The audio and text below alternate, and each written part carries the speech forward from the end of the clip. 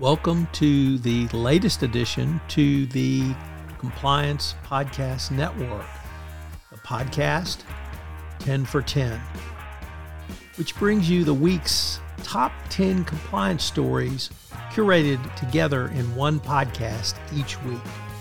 Tom Fox, the voice of compliance, brings you the compliance professional stories you need to be aware of at the end of your busy week. Sit back and in 10 minutes, hear about the stories every compliance professional should be aware of. Every Saturday, 10 for 10 highlights the most important news, insights, and analysis for the compliance professional, all curated by the voice of compliance, Tom Fox. Get your weekly filling of compliance stories with 10 for 10. Hosted by Tom Fox. 10 for 10 is a production of the Compliance Podcast Network.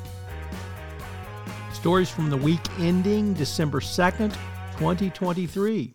First up from the New York Times about Sam Altman and his return to OpenAI. He focuses on what he hopes to cover with a new corporate governance structure, which has added Microsoft as a non-voting board member, and as Altman works to end the divisions that fueled his ouster the week before Thanksgiving. This is one of the most interesting corporate governance stories, frankly, we've had in a long, long time. So it'll be interesting to see how it plays out. Our next story is about bribery, but perhaps some of the positive aspects of bribery. And it comes to us from Novaya Gazeta, Europe. And in it, they report Russian soldiers are increasingly using bribery to avoid combat or to be discharged after an injury. The prices have become fairly standard. A hospitalization is $10,000. A leave is $5,000. Soldiers are also paying to be transferred between fronts of $500 to $3,000. Unfortunately, what this story means is the total abject corruptness of the Russian army and how it will be doomed to failure. They can't beat Ukraine. They probably can't beat Rhode Island either. So if you want to know about the invidiousness of corruption, this is as good an example as any. Talk about invidiousness of corruption. There was an article in the Salt Lake Tribune, another contributor, who reported on the bribery Olympic scandal that rocked the Olympic movement some 25 years ago. And it, of course, was the pay-to-play at the Winter Games at Salt Lake City. This has come up again because Salt Lake City is back in play for another Winter Olympics. But 2 decades ago, bid organizers lavished top Olympic officials with over $1 million in cash, gifts, and inducements from Salt Lake City to win the Winter Games. We had both the head of the Salt Lake City, top 2 leaders of the bid committee were prosecuted and on charges, and there were significant changes to the Olympic process based on that. Next up, probably would be remiss if we didn't have a story about Elon Musk. Well, his behavior gets stranger and stranger. And in a very public forum of the New York Times DealBook annual conference, he told advertisers who disagreed with him to go F themselves. Sorry, we're a PG podcast, so we won't give the full flavor of his remarks. But when you tell your advertisers to go F themselves publicly and then called out Bob Iger,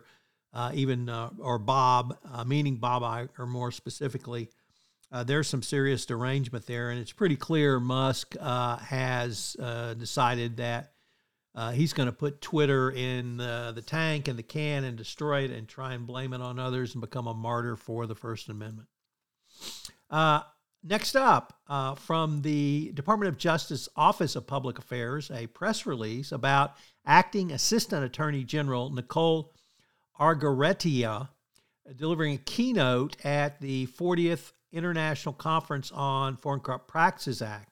And the thing I'd like to highlight here is her discussion around data analytics and how not only is the department expanding the use of data to enhance its FCPA enforcement efforts, but this is now a mandatory part of any best practices compliance program. If you do not have a data analytics capability and you find yourself with a regulator knocking, you're going to be literally in a world of hurt. So data-driven compliance is becoming, if not cutting edge or best practices, it's actually moving towards table stakes. I hope you're following this. Our next story comes to us from Bloomberg, and it is the story of two British citizens who are on trial. The Serious Fraud Office has brought charges against them for paying bribes to the bosses of the Saudi Arabian National Guard to obtain, to have the National Guard buy weapons from the United Kingdom. Jeffrey Cook, a managing director of GPT Special Project Management, and John Mason, a financial officer there, are on trial facing bribery charges. Their defense, it was approved by the UK government. Now, given the UK government's prior actions around Saudi Arabia, that might be a good defense. It's not clear how they're going to prove it. And more importantly, it's not clear what the British government is going to do. But this is a serious defense over an issue that, frankly, should have been resolved a long time ago. It's going to be interesting to see what the British government does. Next up, from Forbes, you've heard of blood diamonds. Well, now they're blood renewables. So corruption in blood renewables in the Western Sahara Desert. There are certainly wars for oil and corrupt deals, but now it seems that the nature of crude has corrupted hearts based on Morocco's occupation of the Western Sahara Desert. Morocco has been fighting tooth and nail for this patch of desert against natives wanting self-determination. And why? Black gold, Texas tea, and Total Energy have been looking for a long time to exploit this area. So now we've had blood diamonds, and now we have blood renewables going forward. Our next story is, I don't know if you can have positive stories about bribery and corruption, but I think this one trends towards that, and it is from the New York Times reporting on the death of William Casey, a fairly unknown person today, but in the 90s, William Casey operated undercover in the New York Police Department. He was a New York City police officer to uncover corruption of Dirty 30, which ensnared 1/6 of the officers assigned to a West Harlem precinct. The scandal, often described as the largest police corruption case involving a single precinct, was uncovered by a commission on police corruption appointed by Mayor Dinkins and headed by Milton Molan.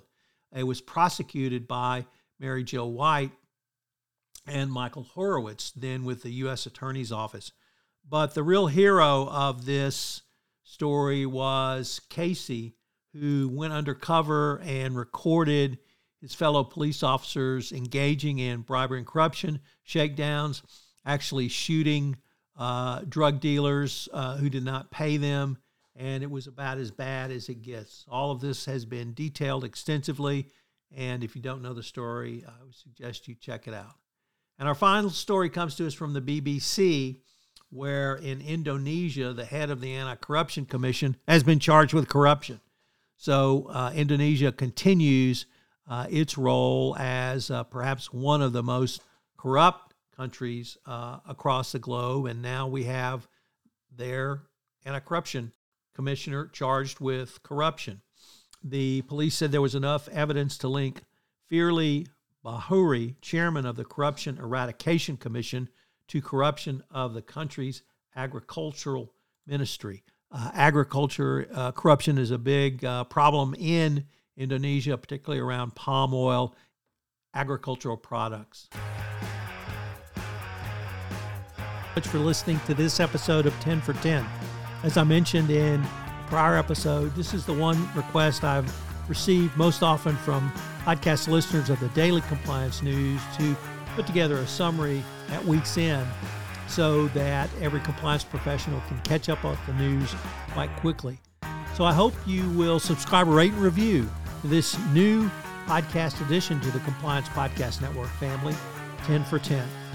If you've got an idea for a podcast, I'd love to hear from you. I start many shows based upon ideas from listeners. So give me a shout. You can reach me at tfox@tfoxlaw.com. 10 for 10 is a proud member of the Compliance Podcast Network.